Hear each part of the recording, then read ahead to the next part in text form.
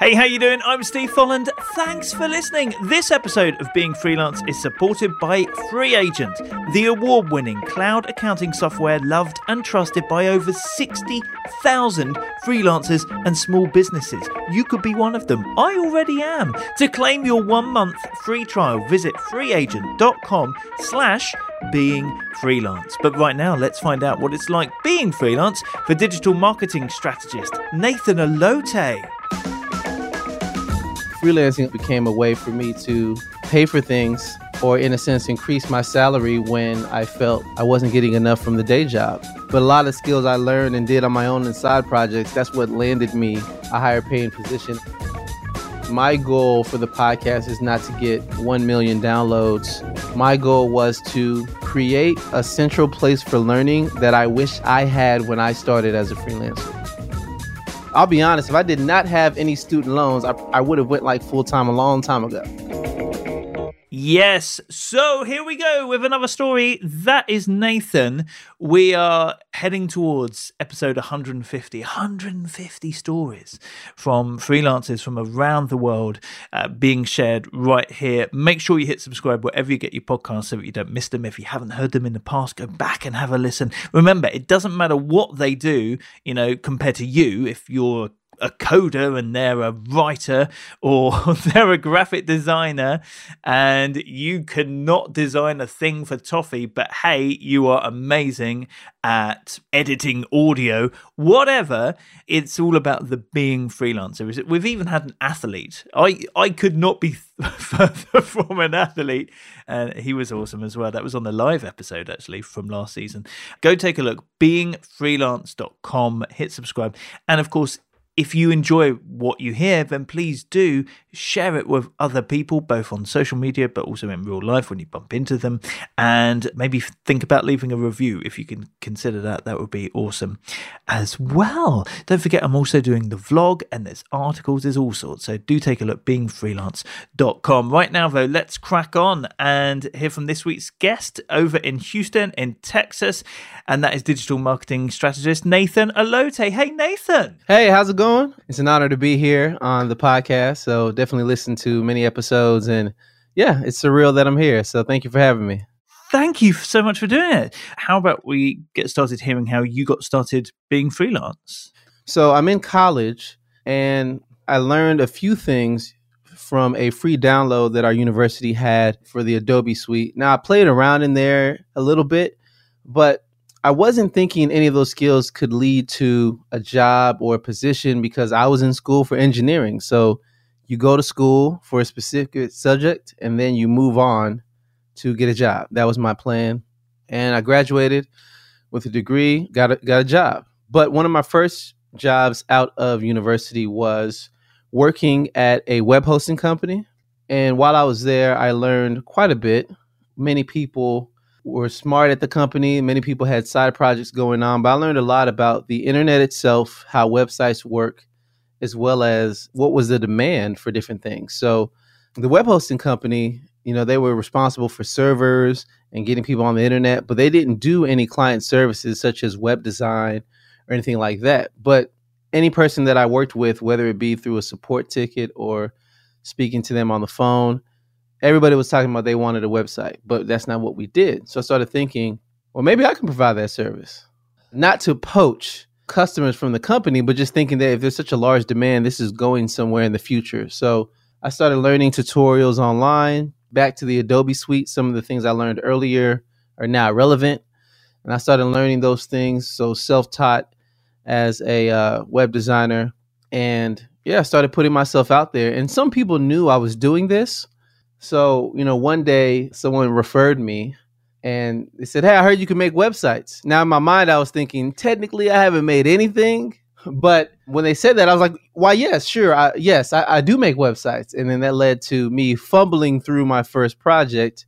But that's how I started freelancing, because after that, they paid me. And I was like, wow, I got paid for a service. I'm a freelancer now. So that's pretty much how I stumbled and tripped my way into freelancing. And throughout there, I just took time to get better at my skills. Just to put that into perspective, when did you first say, yeah, sure, I build websites and do that? How long ago was that? Yeah, that was pretty much about 9 years ago. I think the internet was a little different then. What I mean by that is there wasn't as many pieces of content teaching you how to do web design. So it somewhat was scattered all over the place, but I used whatever I could to try to get better at my craft. And on that note, it's funny. One of my clients during that time was Envato. Envato, they make different projects for the web and templates, and they sell different creative assets. And I stumbled into working with Envato on a project, and they said, "Oh, as a part of working with us, we also want to give you free access to all of our tutorials." I said, "Oh, great!" But that's when I learned a lot of things I learned on my own. I didn't learn the proper way, so I was like, "Oh, now I actually have a place where I can double check on my skills and get better." So after that, I started getting definitely better in specific areas. So how long did you keep working for that company? Yeah, I pitched them a couple of ideas of, hey, I think we need to offer certain services. They didn't seem too interested. So I worked at that company nearly 4 years, and I was still, doing freelance, a side hustle, if you will, side projects, doing that. And then I moved on to another company, and I became their web analytics manager. And it's interesting because the skills that I did in freelance got me the next position, not necessarily anything that I was doing at the previous job. So yes, the web hosting company did teach me how a website is set up for the web, but a lot of skills I learned and did on my own and side projects, that's what landed me a higher paying position as a web analytics manager. And then how long did you do that? Still continuing to freelance on the side, I presume? Yes, that was about 3 years. And then once again, I got referred. Someone contacted me, and I started working with a hospital system here in Texas. And I started working as a digital marketing strategist for that particular company there. Still doing side projects, still freelancing. Yeah. So what's that? So that's about 7 years or so, isn't it? 7 years perhaps of working for companies, but freelancing on the side. Were you starting to think maybe I could do this, or did you not want to? Were you quite happy doing it as a side thing? Kind of a total of a couple of things, just being completely transparent. The first thing is I mentioned I went to university and I had student loans from there. So freelancing also became a way for me to pay for things, or in a sense, increase my salary when I felt I wasn't getting enough from the day job. So that's how I purchased a car. That's how I purchased many things. It's just really from freelancing. Also, paying off those student loans. I had student loan debt from my undergraduate experience. And I didn't mention this, but at the time I left the web hosting company and started working as a web analytics manager at another retail place, I started getting my MBA. So I also had student loans for that as well. So freelancing, as a little bit in my experience, has been helping me fund my education and pay off any student loans that I had. I'll be honest, if I did not have any student loans, I would have went like full time a long time ago. But because I was sitting there, I didn't necessarily feel comfortable. And so you've got effectively 2 salaries coming in, which is helping pay things off and move things forward for you. But that also means doing 2 jobs. You've got the money, you've got to do the work. So how are you fitting everything in?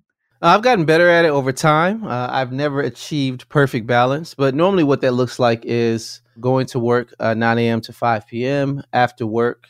Then, using any time that I have after work and scheduling certain things. I still take phone calls during the day or lunch break or wherever I can, or answer emails whenever I have some free time. But besides that, it's really just taking calls, working with clients on nights and weekends for the most part. I'm never up until the wee, hours of the day, if you will, or to the AM. But just speaking and working with people, some people appreciate oh, you do work this is a side hustle. Oh, they don't mind it. And other people, yes, they feel that since you're working 2 things, maybe you're not as focused, but you can really overcome that just by the production in your work.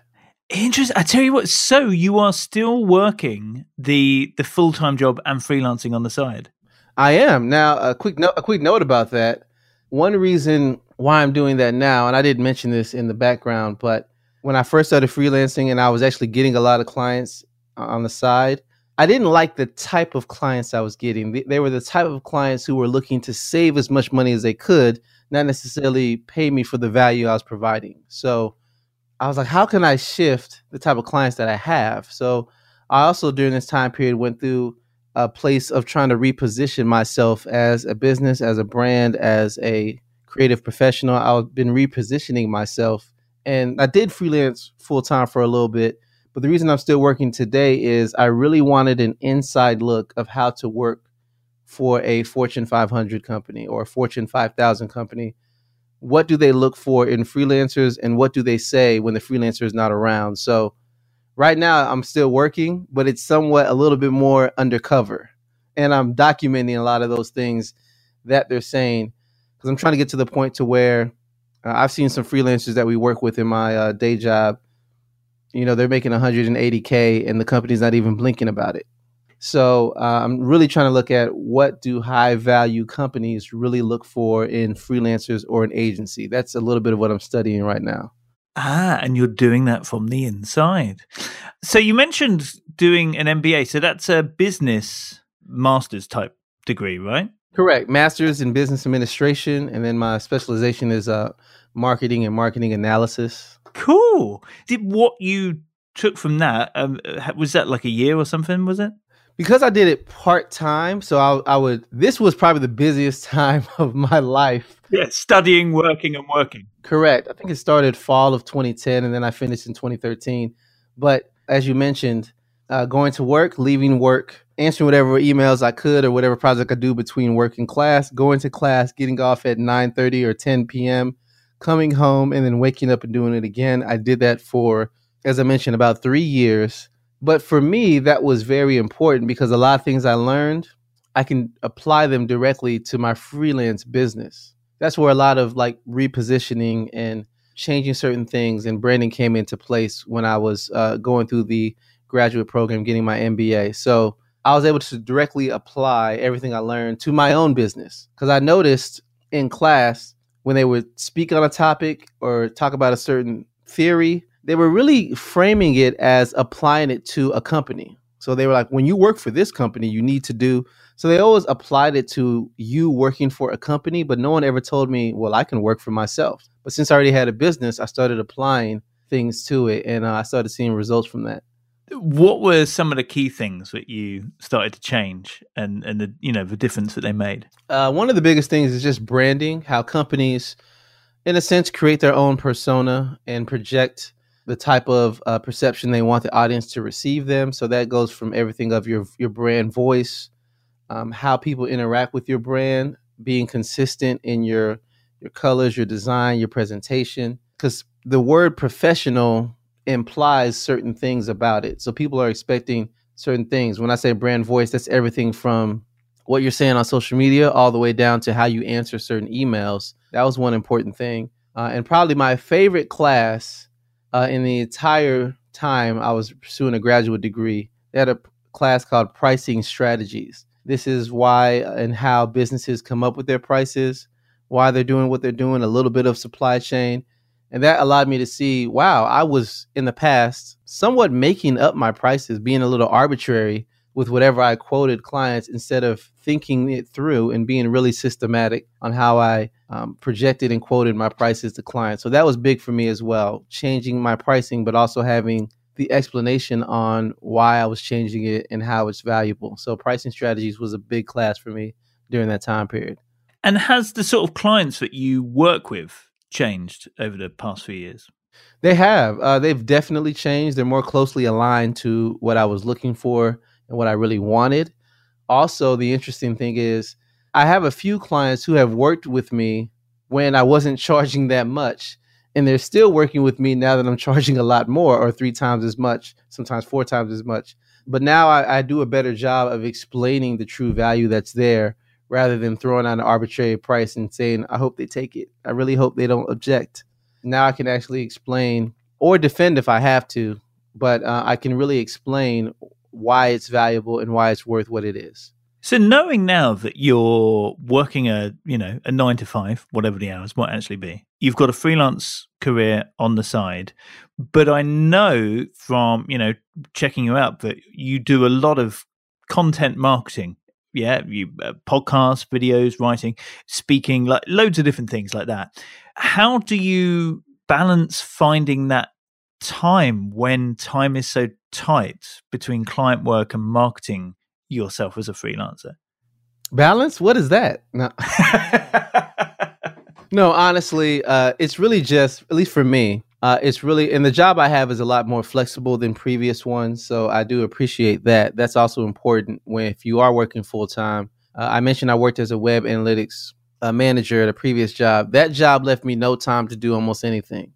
So I felt like my freelancing was suffering because it's like, wow, I spent all my time doing these things for the company in long hours. This is not really a good job to freelance with. But if you can find a day job that would allow you to have a little bit more freedom, doesn't take away all your time and energy, that's more ideal for you to work a day job and grow your freelance business. For me, I'm trying to solve the problem of cash flow for freelancers. I did experience and I do observe how there can be cash flow problems trying to get that next client. Some of the clients I worked with I didn't like in the past in terms of they were paying me low, but I said yes anyway because I needed the money to keep the cash flow going in my freelance business. But currently, and a lot of what I do, I'm working to fix that cash flow problem. So that means I do have a day job, as I mentioned. I am freelancing on the side. I do teach on YouTube and have my own podcast. I do have productized consulting, and we can dive into that. And I do offer different products as well, because offering all those things allows cash to currently come in more regularly instead of me begging or having to say yes to a client I don't really want to work with, but I need the money. So just trying to diversify different sources of income. But the main thing for me is to make things easy. So that would mean my podcast. I have a particular day where I record, because it's a video podcast as well as audio. So that's a little bit more work. But have a particular day, record the podcast. I'm able to do it without making many mistakes as I used to. I used to always make mistakes when trying to record those podcasts and those videos. But now it's record and do these things in under 30 minutes, edit and get it up in under 30 minutes. The podcast episode is done. Schedule that out for the future. I also have a certain segment of my podcast now where I purchased a GoPro, mounted the GoPro in my car, and I answer Q&A questions while driving on my commute. So now I'm using my time on my commute effectively. Go to work, do what I have to do. After work, it is answering any emails I had and working on projects. A lot of times in a given day, I have 3 hours to get things done. So, and then I use the weekend to make up anything that would take longer. So for me, it's about when the time comes around, I don't have a lot of time to waste. I need to use the time effectively and get done whatever I can in those 3 hours a day leading to the weekend. So it's really just, if you want to watch Netflix, if you want to watch Hulu, if you want to do those things, that's fine. But during certain times, it's like, this cannot happen. You have to finish this work. Otherwise, things will just pile up. Yeah. So it's that dedicated time to it. And in fact, maybe having the time restriction helps with that focus and that consistency. It does. I would say, and it still happens to me today, I try to always wait for a time where I'm inspired, or I just need a block of time. I just need a block of 6 hours where I can be focused. And sometimes that's not realistic. So it's literally sitting down and saying, how much time do you have?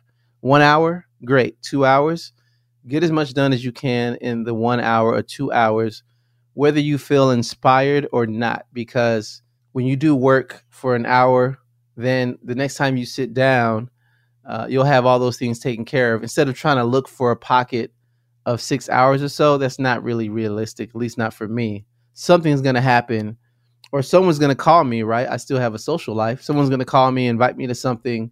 Something's going to happen. So on that note, when you have the time, use it wisely, because you never know how things will shake out in other places. So if you have an hour, great. Use the hour to the best of your ability. And then you'll see it'll be easier for you the next time you sit down. Yeah, I like that. Well, I'm glad you mentioned a social life, because I was starting to, you said balance, what balance? And I was thinking as well, where is the wiggle room in here? Or are you sort of tending to keep your weekends free? Oh, I still have fun and, hang out, do different things, spend time with friends. I still do all those things as well. I think the biggest thing for me is looking at my calendar. So if somebody asks me a question, they say, what are you doing on this date? I don't say yes. I say, let me check my calendar, because a lot of times I can forget different things or obligations or appointments. So I put everything on my calendar, and I just use something as simple as Google Calendar, nothing fancy. But I just put everything on my calendar just so I know what is taking place and what I'm obligated to do, and block off that time. So sometimes if somebody invites me to something, I say, great, but I put that on the calendar as well so I don't forget. So it's just all about whatever makes the calendar and then reorganizing and shifting that based on priority. But ultimately, I put everything on the calendar. How have you found doing the podcast, by the way? I mean, you mentioned getting better at it over time, but how have you found doing it, and how long have you been doing it, for that matter? I started the podcast in fall of 2015. I started the podcast, wasn't sure what to talk about, so I just started, speaking on things that I learned, even speaking on things that I learned while getting my MBA graduate degree. I started just teaching on these topics. I was a bit apprehensive because, the thought is everybody does this. Everybody has a podcast. Everybody talks about this. But I think it's important for some people to hear your individual voice as a creative. So if nothing else, this is something to demonstrate my expertise. So I started that fall 2015. When I first started recording, it would take me like 35 to 40 minutes to do a 5-minute episode because I would mess up all the time and I was worried about what I was saying and different things of that nature. But, repetition can get you better. So as I did more, I was able to simply write an outline and just record and not really mess up that often. And then even streamlining how I am editing things, that got faster at that. And then separating the video from the audio and putting it on the proper channels, I just got better over time. So the more I did it, the better I got. I enjoy the podcast. I've enjoyed it a lot because my goal for the podcast is not to get 1 million downloads. My goal was to create a central place for learning that I wish I had when I started as a freelancer.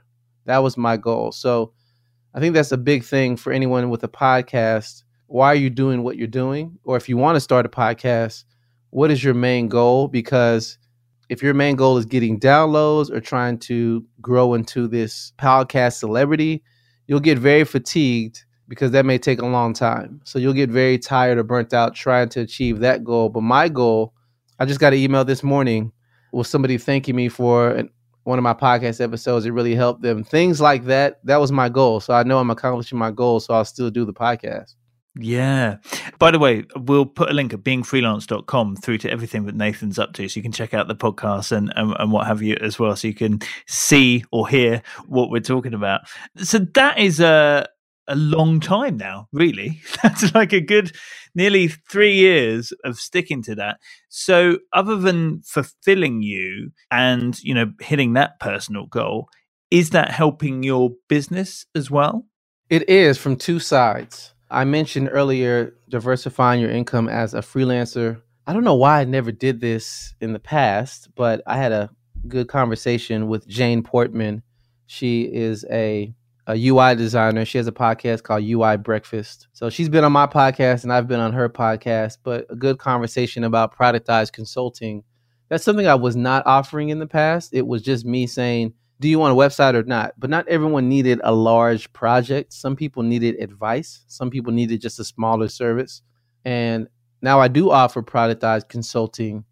So the podcast brings in different types of people. Some people see me teaching other creatives, and in their mind, it places me as more of an expert, more of an authority, because they see me teaching other creatives. So clients can come in from the podcast and say, I heard you talk about this. It's interesting. I apply that to my business. I saw results. Can you help me in another area? So it does bring in clients, but also it brings in other freelance creatives who may need help in their business as well. So if nothing else, it does fulfill me. It does help me give back to the creative community, but also it does bring in different types of clients. Some are my peers, but some are people just looking at me as a professional. So the podcast is doing what I initially planned it to do, which was reposition myself as an expert. And that's really, I think that's working. Most people find me and they're like, oh, I saw one video. And then they look back at the archive of how long I've been doing this and like, oh, this guy's serious. So it's finally doing what I really set out for it to do. And then there's sometimes I do encounter a potential client or a peer that maybe cannot afford my services or doesn't want to work with me at the moment.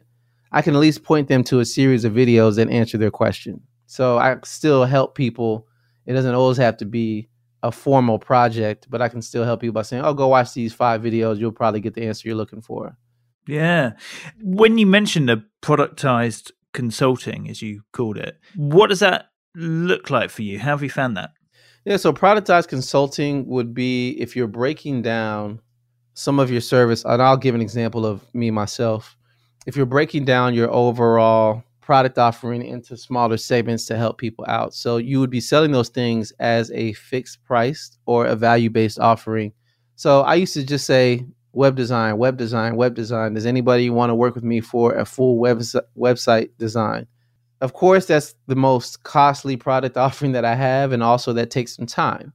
But breaking that down, not everyone needs that. So for some people, it's literally, let me do a website audit. Let me observe and look at your website and give you feedback on different things that you need to change. So you can make those changes yourself, or maybe this does turn into a project. Now I'm the one to make those changes, but maybe right now the website's not converting like you would like it to. I can go through it and give you an evaluation and look at your analytics and report back to you on how to improve that website. So that's a product that leads into a project, but if they want to just stop there, that's perfectly fine. And that's something that doesn't cost them as much as a full website design that I used to have as the only main product. So that's one thing. Also with productized consulting, I used to do strategy or road mapping before I get into a project. So in other words, I'm meeting with the client and we're talking through their business goals, what's important, how they should find their brand voice online, how they need to position themselves in the market online, and how they need to write, and how we need to set up the website. I would do that as a part of a larger project, but maybe they don't need that larger project. Maybe it's just the strategy session or the roadmap, and then they can take that strategy and roadmap and work with me or anybody else they want to work with, but at least they have that plan. So it was me looking at my process after I fully defined it, and then just segmenting out certain things in smaller chunks that people can use to work with me. Yeah, it's an interesting idea. And how did you feel about when you were pricing that? Did you have to experiment? I think you do, no matter who it is. Me personally, I did. Definitely experiment, because you'll find, put a price on it, see how people respond. You may have to increase that, right? If you get a lot of people coming to you and it's taking up all your time, then you're like, okay, maybe I need to bump up this price a little bit. But I've also found that helps people with price anchoring. So people can finally fully see that what you're offering is valuable. So if I do a roadmap or strategy session and it's for an hour or 2 hours and I put a price tag on it, people now see my time is valuable and my time is worth this. So if we work on a full project and they know I'm working multiple hours, they can maybe see they're getting a deal by working with me on a full project. So it also helps with price anchoring and helping people see what is truly valuable. But definitely experiment, put a price tag on it. I wouldn't overthink it. You know, it's easy to say, road mapping session, try $200, see what happens. Try $1,000. And then if they want to do a full project, they know it's going to be that much more. So just put different prices on it and see what it is. I think everybody needs to evaluate what an hour of their time is worth. I know an hour of my time is worth, so I know what I want to price things. But everybody has to figure out what that is and just make sure it's higher than whatever an hour of your work is, and you'll probably be okay with that. What would you say has been the biggest challenge for you? The biggest challenge for me, because it's taken time, would probably be repositioning my brand and repositioning myself. I wish I knew a lot of things earlier. So I would say this. Even though you may feel like a beginner, or even though you may feel like you don't have as much experience as someone else, I would still weigh on the side of charging more, because there's some companies out there and agencies out there, they do awesome work. And in your mind, you think they're the ones that did it. Maybe they are, but more than likely they went and found a freelancer. The freelancer did it. They gave it to a client and then they put it in their portfolio, which is fine. But you don't even know how much experience the freelancer they found has. So that's been the biggest challenge in terms of repositioning myself, because it's taken so long. It wasn't just a couple of months for me. The first thing was changing my prices. The next thing was finding the right clients. The third thing was my podcast, and even more. So it's just taking time. So it's been a challenge because of the time I've invested. Yeah. Do you think that it just takes time though? That it takes that degree of patience, or it could have been done quicker, perhaps if you were full-time freelance? I believe it takes time. The thing though is, with every new project, in a sense, you could reposition yourself. So I was charging the same thing for many projects, but what I probably should have done was, if I get a project and it goes well, charge more for the next project. So like every new project or every new potential customer is an opportunity for you to reposition yourself, at least in their minds. So that's what I would say. Start earlier, start doing that sooner, because to your point, it is going to take time. So start as early as you can, right? So that's what I would say. Start earlier.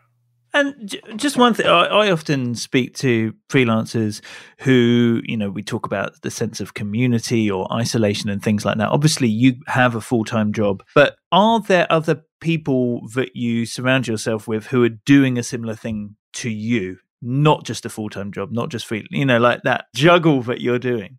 I find, not that this matters, but I'm a millennial. So everybody writes about me. I'm a millennial. But being a millennial, there's a lot of people that were in my same position. They have these student loans, but they want to start a new business. What do they do? So I do have quite a bit of friends that are also freelancing as well. So, we may talk about our struggles, our ups and downs. Also, I'm a part of many different online communities. So that connects me to different people around the world.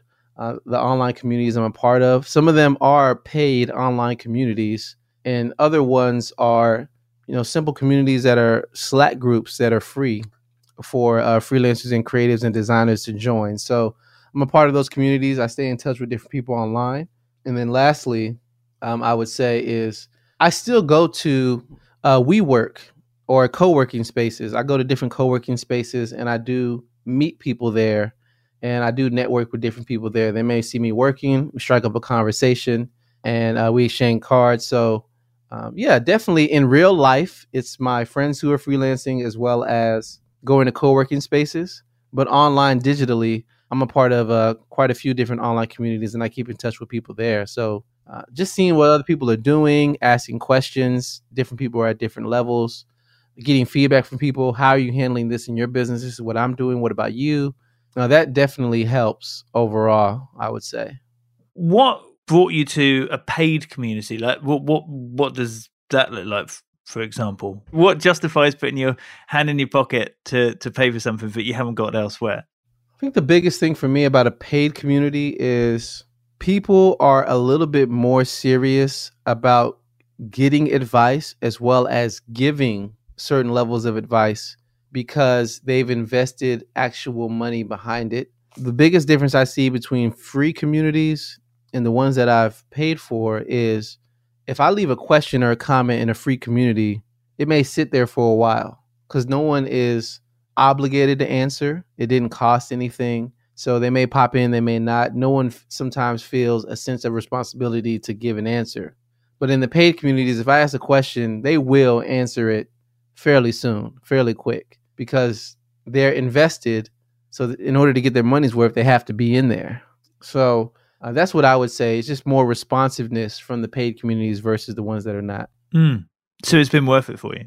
I believe so. There's been many questions that I've asked, and someone who's already been through it gives feedback on it, and it's saved me any trouble or helped me avoid some common pitfalls. So yeah, it's definitely been worth it. Cool. Now, I always do this thing where I ask for 3 facts about yourself, for you to make 2 true and 1 a lie, and let me figure out the lie. So what have you got for me, Nathan? All right. The first fact is, I have saved children from a burning building. That is the first fact, or lie. Who knows? It's for you to think about and decide. The second thing is, I have worked as a paperboy, or delivering newspapers to people's houses. That is the second fact or lie. It's for you to decide. And lastly, one of my favorite meals is jelly and cheese sandwiches. Jelly and cheese sandwiches are one of my favorite meals. That is a fact or lie. It depends. It's for you to decide. I like the added slogan there. You to decide. So jelly and cheese, burning building, and paperboy, wasn't it? Yes. Okay, so when you were a paperboy, see, I have a vision of American paperboys being on their bikes and just lobbing newspapers at windows. It comes from years of watching films and TV shows. Was it that kind of thing? Somewhat, except for no bicycle, because I had too many newspapers. I had like this apparatus where I stacked up all these papers in the front, on the side, and on my back like a backpack. Imagine me wearing like 4 huge backpacks and walking down the street as I stumble. And did you do that thing that we see on TV shows or films where you would throw the paper at the door? I got better at it over time. So at first I had to walk to make sure it was right on the doorstep. Some people will complain. They said they'll call in and they'll say, I had to walk in the grass to get the paper. How dare he? So people would call in and complain if it wasn't on the actual doormat, if you will. But I got better at it. I was able to walk in the street and throw it and get it almost perfect. I even remember playing a computer game. I think it was even called Paperboy, where you had to cycle along throwing newspapers. That was the main aim of the game. And I played that game before becoming a paperboy, and it was nothing like that. No bike, no ramp, no killer dog coming at me, no cars. I had to do a wheelie to jump over it. So it wasn't really exciting like that. I think that game lies to you. Burning building. Now that is exciting. You rescued children from a burning building. I was around when I was 14, 15. I was outside with a friend playing basketball. You know, we were joking with one another, and he said, I'll see you later. Then he walked around the corner and yelled out, oh my gosh, there's a house on fire. And I said, you're lying, because if there was a house on fire, I would see smoke. So then I walked around the corner. I was like, oh my God, there's a house on fire. When it was an apartment complex. We ran in, saved some children. The second thing we did is, because many of these houses were connected to one another, we ran around the entire building, knocking on doors, telling people there was a fire. Some people believed us, some people didn't. But when they looked out the window and saw smoke, it didn't take long to convince them. And no one was injured or hurt. We were able to get everybody out. And were you recognized as heroes? Were you in the paper that you were delivering? I was on the news, but this is funny. For my age, I gave a very intelligible interview. And, I said, I think I might be on the news. I told my mother and a few other people, I said, I might be on the news, look out for it. So I gave a very intelligible interview. And by the time I was on the news, this is the only thing they put. There was fire everywhere. That was it. That was it. Everything else I said and articulated, they took completely out, and that was the only thing they used. I said, that's ridiculous. Amazing. But yeah, and I got some phone calls. Some people asked me questions, but I was like, yeah, this happened. We just did what we could to help. These both sound so true. Jelly and cheese. So jelly, that's jam to us here in the UK. So jam, yes, it is. Take 2 slices of bread, go ahead and put on the jam, and then add the cheese, because it has a sweet and tart type flavor. And yeah, it's very, very nutritious. What would be your favorite jelly and your favorite cheese combination? Grape would do well. Grape or strawberry would go a long way. Can you remember the first time you had it? Like, were you saying... It was, let's make peanut butter and jelly. Oh, man, we are out of peanut butter. Just put cheese on it. God, these are all believable. I tell you what, if that burning fire or paperboy are not true, then you are a superb liar and storyteller. I'm going to say the jelly and the cheese is the lie. Yes, that is not true. It's jelly and cheese. Who wants to eat that? So I'm right. Jelly and cheese is the lie. You are correct.